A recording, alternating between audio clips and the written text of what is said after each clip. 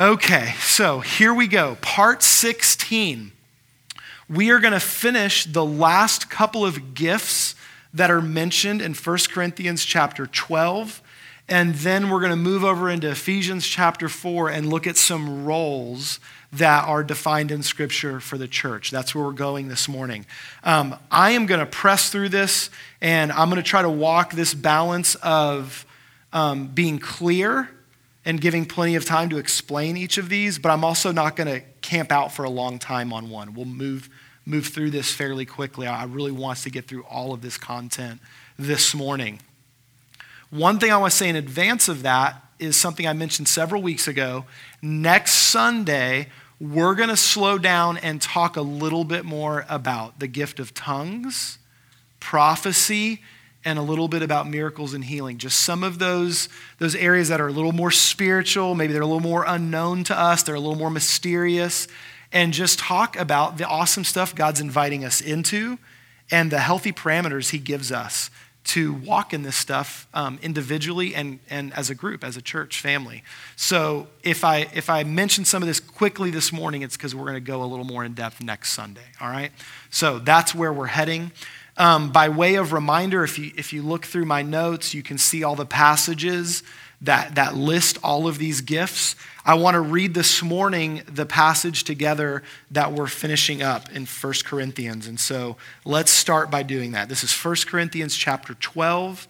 I'm going to start reading in verse 8, but we're really going to be unpacking several that are in verse 10. So here we go, 1 Corinthians 12:8. For to one is given through the Spirit the utterance of wisdom, to another the utterance of knowledge. Those are words of wisdom or knowledge. We talked about those the week we talked about prophecy. They're given according to the same Spirit. To another, faith by the same Spirit. To another, gifts of healing, which is where we finished up last week, by the one Spirit. Excuse me. To another, the working of miracles. That's where we're going to start this morning.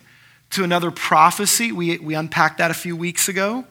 To another, the ability to distinguish between spirits, or some of you might have heard it said discerning spirits. To another, various kinds of tongues. And to another, the interpretation of tongues. And so we're going to start with miracles this morning and then talk about miracles, distinguishing spirits, various kinds of tongues, and interpretation of tongues. Y'all ready? Yeah? All right, here we go. Alex is ready. Awesome. Okay, so miracles. Now the phrase there is actually working of miracles. It's two words that are put together in this passage.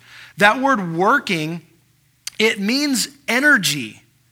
In fact, very specifically, it means being energized by the grace of God. So this word working shows up in other places apart from miracles. It's not always directly connected to working miracles. They're just things we're invited to experience in our lives as followers of Jesus where we roll up our sleeves and get to work. And God's heart behind that is not in mustering up our own strength, pulling ourselves up by our bootstraps.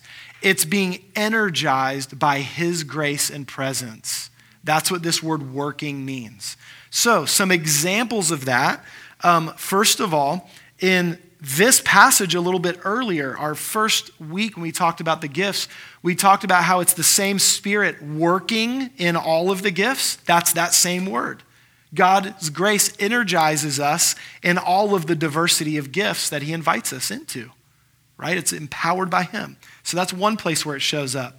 Another place I thought was really cool is in Galatians 5:6. Paul's talking about how easily we can lean on our own works of the flesh, our own righteousness. And he says none of that counts for anything. What actually counts is your faith working in love. Your faith, energized by the grace of God, produces love. That's what matters. That's what God's after. So that's another example of that word. And then finally, kind of a familiar one to us, James 5:16, the effectual, fervent prayer of a righteous man availeth much. That word effectual is this word working. So in other words, a prayer that's energized by the grace of God is effective. Yes, it is. Yes, it is. Man, I could go off on a whole tangent about that, but I'm not going to. Let's keep moving. Okay, so that's the word working. Now, the word miracles. This word, the word that's behind it, the Greek word behind it is dunamis. It's kind of a root of where we get our word dynamite. It really means power. In fact, most often that word is translated in English, power, in the New Testament. I think it's like 71 times it's translated power. A handful of times it's translated as miracles. Sometimes it's translated as mighty or strength. The idea is the miraculous power, might, strength, force, ability. It's the ability to get stuff done. All right? It means you're able or you're capable. So, taken together, what this passage is saying is that by the power of God, by the presence of God, we can be energized by his grace to be capable to see things done that we could not do on our own. That's what a miracle is. And so the ways that we see miracles show up in Scripture, there's all kinds of ways. For example, in Luke 1:35, Mary is empowered. The power of the Holy Spirit came upon her for her to give birth to Jesus. So her simple, humble yes led to God's power showing up and providing the how. That's a big part of seeing the power of God show up in our life. Us humbly just saying, yes, God, you want to do this thing? I'll say yes to that. And he shows up with the know-how, with the ability to get it done. And so, man, that's how Mary came to be with Jesus. Jesus himself walked in the power of the Holy Spirit, the scripture says. When he finished being tempted in the wilderness and he began his ministry, that verse that launched his ministry said he was walking in the power of the Holy Spirit. It's the same word. It's the same word. We see it show up in some of the miracles Jesus did. Power goes out of him to heal the woman with the issue of blood. Remember that story? It's that same word. Miraculous power went out of him. He gave his disciples power. There's a couple of scriptures in the Gospels where he's sending them out 2 by 2 to minister to people. And it says he gave them power to heal the sick, to cast out demons. It's that same word. So this operated in Jesus' life. In fact, ultimately, in Acts chapter 1, when Jesus told the disciples, don't go anywhere. Yes, I've given you this great commission to go and make disciples, to teach people to observe all that I've taught you, to baptize them in the name of the Father, Son, and Holy Spirit. I've given you your marching orders. But don't go anywhere because you can't do any of that until you receive power. Same word from the Holy Spirit. This same power is used by Paul to describe in Romans 15:13 how we experience the life God has for us. He says when we receive salvation, we get joy, peace, and hope, and they're by the power of the Holy Spirit. Guys, I don't know about you, but it has been a miracle at times in my life when I've been able to find hope where there doesn't appear to be any, where there's no outward reason to have hope. And yet I have some. It's by the miraculous power of Jesus. So when you think about miracles, yes, there are big picture, unbelievable things that we can see God do. We can see him move mountains. We can see him heal the sick, raise the dead. Absolutely. But all of these ways that God works in our life to produce things that we can't do on our own, they are by the working of his miraculous power in our life. Does that make sense? You guys understand? Okay, I want to give you one example of these words working together. In Ephesians chapter 3, verse 20, Paul's writing and he's talking about God wanting us to have the ability to understand the depth and the height of his love and just how the mystery of the gospel and how huge and radical and beyond us his love is. And it's just this really classic passage where he's unpacking all this stuff God has for us. And he says the way that we're going to receive and understand the depth of his love is by this power. This power. God wants to show with power in your life for you to understand his incredible love for you and what that can look like in your life. So this is the gift of working miracles. Seeing God's presence show up, energized by his grace to be capable of doing something that there is no way we can do it on our own. Man, I don't know about you. I need that till I get out of bed in the morning. I need and want to walk in his miraculous power daily because I need it just to be the guy he's calling me to be the husband I want to be, the father I want to be, and ultimately to believe him to do unbelievable, miraculous things when and where they're needed. So that's working of miracles. All right, our next one this morning is distinguishing between spirits. The word distinguish there, it means discernment. It literally means distinguish. I can tell the difference between this and this. I can tell the difference between what black is and what white is. I can see the difference. It means to judge or decide. It even means to be able to separate. So I can kind of look at something that may at first appear cloudy and have the ability to kind of see what's really going on through whatever cloudiness might be there. Discerning, distinguishing, recognizing. Distinguishing between spirits. Now that word spirit, it can be both mysterious and it also can be pretty grounded, right? On the mysterious side, it's this idea of wind or breath or presence. Obviously, like the Holy Spirit himself is a spirit. But it can also mean like the heart behind something. What is something at its core? What is its essence? What is the motivating, driving force behind something? And so, for example, if I'm able to discern spirits, I can be in a situation where God gives me insight to see what's behind this. Is this something healthy? Is this something right? Is this good? We're called, for example, to receive from other people wisdom, teaching, instruction. We're practicing that this morning. I'm up here teaching. Well, discernment is you being able to sit there and go, hey, I'm not rejecting this out of hand, but I'm also not just sitting here going, bah, and buying everything Pastor Jake gets up and says. I'm listening with the spirit and presence of God, and he can help me separate where something might be right, something might be wrong, and I can hear the truth.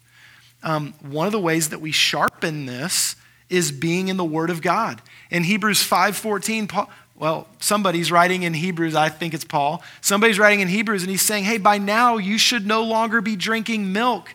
You should have matured in the faith. And he says, and having discernment. One of the best ways to develop the ability to discern what's going on is to know what's true. Feeding on the Word of God is beneficial for a lot of things. One of the things it's beneficial for is developing a sense of, man, is this God here? Is this person listening to him, motivated by him? Is what's happening in this moment or this situation, is he doing this? Is he behind this? And so I have the ability to understand or discern because I've fed on the Word of God. And he's given me the ability to spot the difference between truth and error. We're called to discern ourselves. We looked at that when we were taking communion last Sunday. Self-examination, being honest about what's going on there, and he gives us wisdom to see that. We can discern prophecy is another example. Now, I thought this was interesting. Each of these words, I've really taken my time over the last month to 6 weeks and just read all through Scripture. Where do these words show up? What's interesting about this word discernment is when it shows up in Scripture, of all of these gifts we're looking at, it's the only one that has a negative side to it. It's kind of strange. But this word will show up to also be used in the sense of someone who's doubting. Someone who's doubting. And I think the idea there is there's a little bit of a warning to those of us who might walk in discernment. That at times in our ability to discern right from wrong, we can become skeptical. And if we're not careful, we can too quickly write things off that we shouldn't be writing off. We should be open to what God is doing, what he's saying. I shouldn't be immediately closed off to something that's a little bit different than what's normal for me. And then I lean in and listen with a discerning spirit. Say, God, are you in this? Are you here? For example, when Jesus was telling them, you can move mountains if you don't doubt. That's an example of it showing up as the word doubt. A positive example where it shows up is that Abraham didn't doubt, but he believed when God promised Isaac. And in his old age, he chose not to doubt, but to choose to believe. Even though if he was discerning, he would have looked at himself and Sarah and gone, there ain't no way. We're pushing 90, 100 years old. There ain't no way.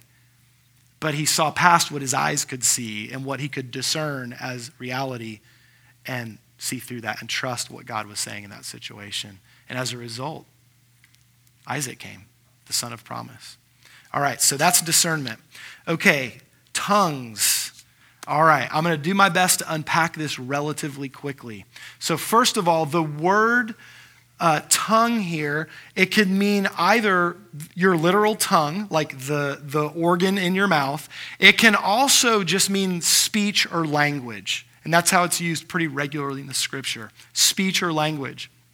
Now, there are a few different words in the New Testament that get combined with tongue, okay? One of them is in this passage where it says various kinds of tongues. This is a variety of tongues.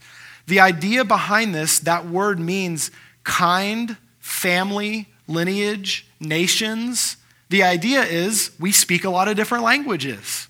And so there are a variety of languages in the world, and God can give us the ability to speak different tongues. And it can be an actual, literal, just different language that you did not previously know. All right, Jesus mentions a new tongue when he says, you can check this out in Mark 16:17, when he says, when I give the Holy Spirit, he'll show up and give you new tongues. That word new means fresh, unused, unprecedented, novel. All right, I believe this is one of the places in Scripture that's referencing speaking in an unknown tongue, in an unknown, prayerful, heavenly language.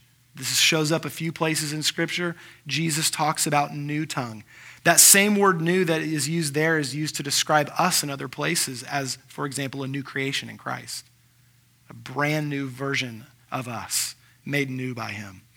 Okay, and there's one other word. So there's various, there's new, and then Luke mentions other tongues. For example, in Acts chapter 2, verse 4, other tongues. That's literally the word heteros, which means different, opposite, not what's not normal, what you're not used to. Of another kind would be another way to put it. And so there's various tongues, new tongues, other tongues. So what does all this mean? I want to give you just a simple baseline this morning, and then just know we're going to unpack this in more depth next week, okay? A simple baseline. Number one of the gifts of the Spirit is to be able to speak a language that you never learned. You didn't go to school for, you didn't take 2 years of Spanish, and then if you're like me, you don't remember any of it from high school. This is not something you've been trained in. It's an ability that God gives you in the moment to communicate with someone that speaks a different language than you. This is actually what transpired on the day of Pentecost. If you go back and read the passage in Acts 2:11, when they come out of the upper room and they're talking in all these tongues, the people that had gathered for this festival had come from all over the world. They were Jewish believers who had traveled to Jerusalem for this festival, but they lived in other parts of the world. And they're standing there going, I'm hearing this redneck from Galilee speaking my language from my hometown. How's he doing that? They were speaking other languages. God used it to communicate the gospel message to this crowd. It got their attention, and then Peter got up and preached a gospel message that cut people to their hearts, and the church went from 120 to 3,000 in one day. God gave people the ability to speak a language they didn't already know in order to communicate the hope and truth of the gospel of Jesus. So, God can give us that ability. Maybe you're on a mission trip sometime and you're in China and you haven't learned Chinese and you're just there to paint walls or, clean toilets or something. I don't know. You're just there kind of serving I believe that God can give you the ability, if it's needed in a moment, to communicate with someone in a language you don't know, to communicate his hope, his truth. I didn't experience this firsthand, but a good friend of mine, we were on a plane ride together, coming home from a foreign country, and we didn't realize till later on in the flight, he'd been having a conversation with this woman all throughout the flight. And they're talking about Jesus, and I think he ends up praying with her and this whole thing. And this thing kept happening where when the flight attendant would come over, he just didn't seem to ever understand what the woman was saying. So he kind of found himself like, oh, she's saying this or whatever. And later in the trip, we realized she only speaks French and he only speaks English, and yet they spent hours on a flight together communicating the entire flight. Now, I have no idea if he started speaking French to her or if she just heard French as he was speaking English and then he was hearing English. I don't know how it worked. And what's cool about it is he didn't even know what was going on in the moment. He was just available to share God's love with this woman, and God enabled them to have a conversation on this flight. So I believe this happened. So foreign language. Okay.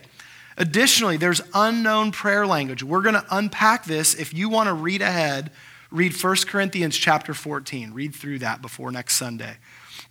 But there's an unknown prayer language, and Paul describes kind of in detail that this prayer language is you and God, like you're communicating with him. And he gives only kind of one exception for that to be vocal amongst other people, where he says, when you gather together, if someone does pray in an unknown language, it should be accompanied by an interpreter. And we're going to get to that in just a second. And so there are times where God can miraculously give us the ability to communicate with someone where there's a language barrier. God can miraculously give us the ability to experience this unknown, new tongue, other tongue prayer language with him. By his Spirit, we can have that ability. And it's meant for our intimate prayer time with him. And I also believe that in a corporate setting, as we'll look at more in depth next week, that prayer language can be used as a part of something God wants to say to a group of people, as long as there's someone there to interpret. Make sense? Y'all with me? All right. If this is weird or new to you, I'll talk to you before next Sunday if you want, but hang in there and we'll talk more in depth next Sunday. Okay, so interpretation of tongues. This one's very straightforward. That word means translation or interpretation. It means the ability to hear this language, and then there's a group of people over here that don't know that language, so you turn around and you tell them what just got said. That's what it means. One of the main ways I've experienced interpretation in my life wasn't interpreting tongues. It was preaching a message on a Sunday morning in the Dominican Republic. And we're in this like kind of stone, kind of like that, not stone, a block building, cinder block building on a Sunday. And man, it's tin roof, block walls, no air conditioning, middle of summer. Y'all tracking with me so far? I mean, the sun's just baking on the roof there. And we had this wonderful experience where the door that went out the back of the chapel opened up onto this little dirt road, and right across the street was where a lot of cows were gathered in this small little pen where they lived always. And all the things they could produce were wafting into our chapel on Sunday morning. It was horrible. Like, this memory just stuck in my head. So I'm up there, and I think I have this short message. Like, I think I've got like a 15 or 20 minute message. This is no big deal. I'm not taking into account the fact somebody else has to sit here and say everything I'm saying in Spanish for the people that are there. And I get like 10 minutes in, I'm realizing this is way too long. I'm pouring with sweat. It stinks. I'm like, how do we get out of here? I was so grateful for our interpreter though, man. He just like unfazed by any of it, was like matching my passion level, seemed to be communicating well with everybody there. But it's a gift to be able to do that. Like, it's a gift to be able to carry not just the words that are being shared, but the heart behind it. The heart behind it. And so I believe God gives us the ability to interpret tongues and explain to people, here's what God wants to say right here. It's a really cool thing. So that's interpretation of tongues. All right. We did it. We made it through the gifts. Okay, we're going to talk briefly about the roles that are found in Ephesians chapter 4. So here we go. Ephesians 4, I'm just going to read this really quickly. Ephesians 4, this is verse 11 and 12. And he gave the apostles, the prophets, the evangelists, the shepherds, and the teachers. There's 5 roles listed here. Apostles, prophets, evangelists, shepherds, teachers. For what purpose? Verse 12. To equip the saints for the work of ministry, for building up the body of Christ. Okay, so number 1, there are 5 roles listed here, and they're for the purpose of equipping. That word equipping means to be complete. It means to be made fully ready. It even means to furnish. You know, imagine you're finishing a room at a house, you furnish it, now it's ready to be used. People can come in. These 5 roles are to equip the saints. These 5 roles aren't the end-all, be-all themselves. They serve a purpose to equip all of us for 2 things. Number 1, the work of the ministry, the energized by God's grace, and the word ministry there, we already talked about. It's the same word as serving or deacon. So God has given the church people who step into roles to equip all of us to be energized by the grace of God to serve him, to serve his body, and to serve others. And so the second part, not only are we being equipped for the work of the ministry, but for the building up of the body. These roles exist to make us strong, to make us united, to bring growth.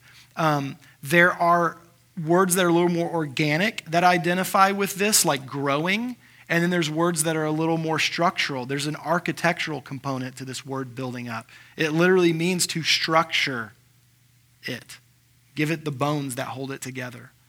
And so the idea is God has people in the church that are there to help all of us grow and be who he's called us to be, and to be strengthened individually and united with each other, and for us all to do the things God's given us the ability to do.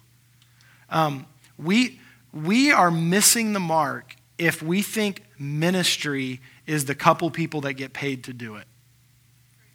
That ain't ministry.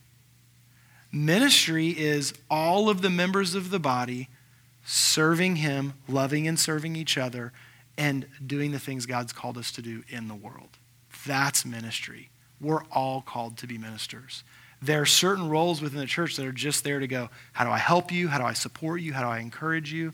How do I give you what you need to effectively be who God's calling you to be? How do I give us what we need to work together to be who God's called us to be as a group? Okay? So, 2 of these roles we already talked about. I'm including them in my notes just so that for completeness they're there. But we already talked about the role of a prophet and the role of the teacher several weeks ago when we talked about the gift of prophecy and the gift of teaching. So the other 3, let's talk about these briefly.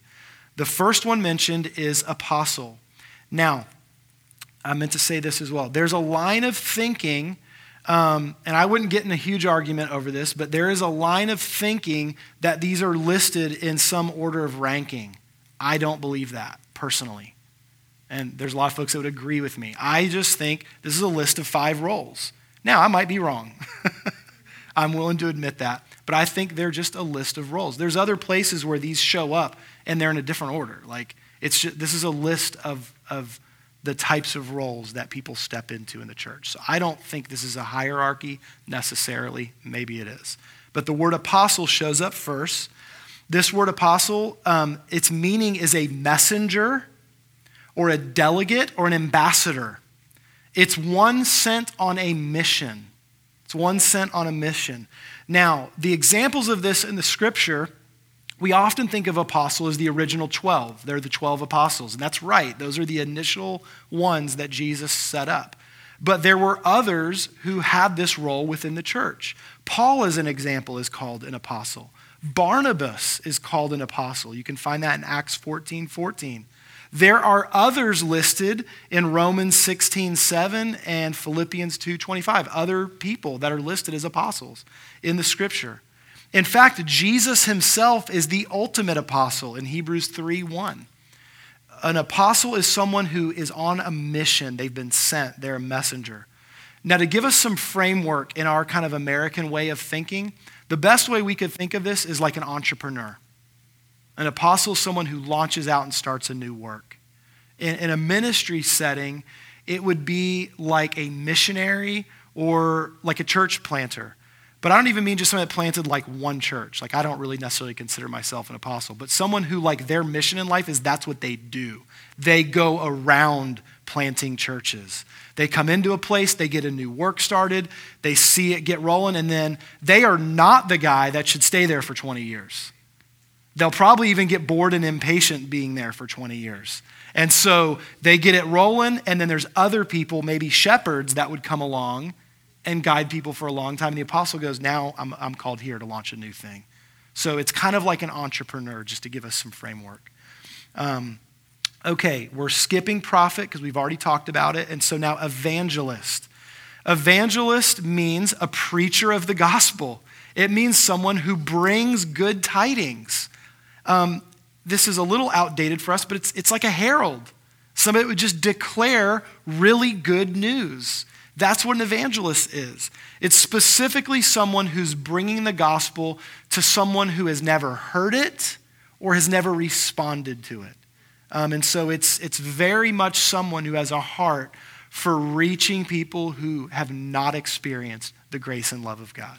That's an evangelist. They have a heart for it. They love sharing the good news. This isn't just a specific job title you can get. This is a person that just goes and does it. They find themselves sharing Jesus with people in the line at the grocery store. They love looking for opportunities to go out in our community and finding those people that get lost in the shuffle and just want to share the goodness and love of God. They share the gospel message of Jesus. And so that's an evangelist. An example of an evangelist is Philip. Philip is an example of an evangelist. He's called that in Acts 21:8. And we see him practicing that in the really cool story in Acts chapter 8, where he's walking through the desert on the road and he sees the Ethiopian eunuch and he's reading Isaiah and doesn't understand what he's reading. He's like, I understand it and I can't wait to share the good news with you. And he leads him to Jesus. All right, that's an evangelist. Timothy was instructed to do the work of an evangelist. And we see throughout the Gospels, this word of either evangelism or evangelist is used to describe Jesus and the early disciples in both the Gospel and Acts. They were constantly preaching the good news. That's that same word, evangelist. All right, last one. Shepherd. Shepherd. The meaning of this word is what it sounds like. A shepherd or a herdsman, someone that takes care of a flock. It means feeding the flock, like it's that direct. It means feeding them. It also just means, in general, tending, caring for, leading, protecting. It's, a great example is just read some of the stories of David when he was a young boy and he's out taking care of the sheep, right? Sometimes he's just kind of sitting there peacefully with them and enjoying life. Other times he sees a bear come and it's like, all right, time to roll up my sleeves and get to work and kill this bear, and he gets after it. He might need to lead them. You could read Psalm 23, right, where David is drawing from his own experience as a shepherd and then talking about how the ultimate shepherd leads us into new territory sometimes. Hey, the water was really good here. The fruit was really good here. What I was eating was great. No, it's time to go this way. But I want to stay right here. Nope, time for us to move. A shepherd just sort of guides through situations in life. This word shepherd gets translated pastor. It's where we get the word pastor. Truthfully, this is one of the things that's just captured my heart. I didn't know this until I was several years into ministry, but I began to realize wow, God, I think you made me this way. This is what I want to do. I'm not the guy that wants to go launch out a bunch of new things. Honestly, coming here was sort of against my character a little bit. It was weird going to a new place and starting something new. I'm not this big sales guy, get everybody fired up and excited. I feel like I'm more of just a shepherd pastor, hanging in there with people and doing that role. And so that's what's in my heart to do. And by God's grace, I hope he gives me the ability to do that well. I actually believe, as an example, God calls all of us to shepherd relationships in our life. Man, if you're a parent, you're called to be a shepherd. You got to tend for the hearts of your kids. You got to know times when they need to be, directed very directly and times where it takes some comfort and some gentleness and some understanding. We care for and tend to our kids. It's a really good example of being a shepherd. Okay, a couple of quick examples in Scripture and we'll wrap things up. Jesus is called the Good Shepherd. He actually says that about himself in John chapter 10, 11. We see him operate like a shepherd in Matthew 9:36. You know the story where he feeds 5,000? The start to that story is the Scripture says he saw all the people and they were like sheep without a shepherd, and he was moved with compassion. And so he began to teach and preach and then fed the 5,000. Some other examples, when Jesus is instructing Peter, after Peter's denied him 3 times, and they're reconnecting after Jesus' resurrection, he's talking to Peter and communicating love with Peter, and he's kind of restoring him. The thing he says to Peter over and over again is, feed my sheep. That word feed is the same word. It's shepherding, it's caring for. He's saying, take care of the flock. Paul told the Ephesian elders in Acts 20:28 that their job was to shepherd the flock of God. So we see this kind of show up throughout Scripture. All right, so there we go. Covered a lot of ground this morning. Y'all good? You got it? Okay, so I want to encourage you with 2 things this week, all right? In advance of next Sunday, I would encourage you to read 3 chapters. Go back and read 1 Corinthians chapter 12 that we've been studying. We've looked at Romans and Ephesians as well, but 1 Corinthians chapter 12, read 1 Corinthians chapter 13, and read 1 Corinthians chapter 14. Just camp in those. We're going to focus a lot on chapter 14 next week, but I just have to tell you, there is a reason that the Holy Spirit placed one of the most perfect encapsulations of what love is all about right smack in the middle of Paul talking about the church walking in the gifts. God knew we needed the gifts, and they were designed and meant to show his love to people who need a touch of God's love. That is the heart behind the gifts. And so much of how things get out of balance and they get misused and people get hurt is either intentionally or unintentionally we stop walking in love. We're not preferring others ahead of ourselves. We're not looking out for the best interests of others, and we're kind of self-focused, and that's when it gets out of whack. So read through those chapters. We'll talk about that in depth next week. My plan next Sunday is to teach for about 20-ish minutes, and I realize some of you might be smirking at me already, but my goal is to do that and then actually leave some time for Q&A. I know it's not a typical thing we've done on a Sunday morning, but I want to leave some room for us to have some conversation.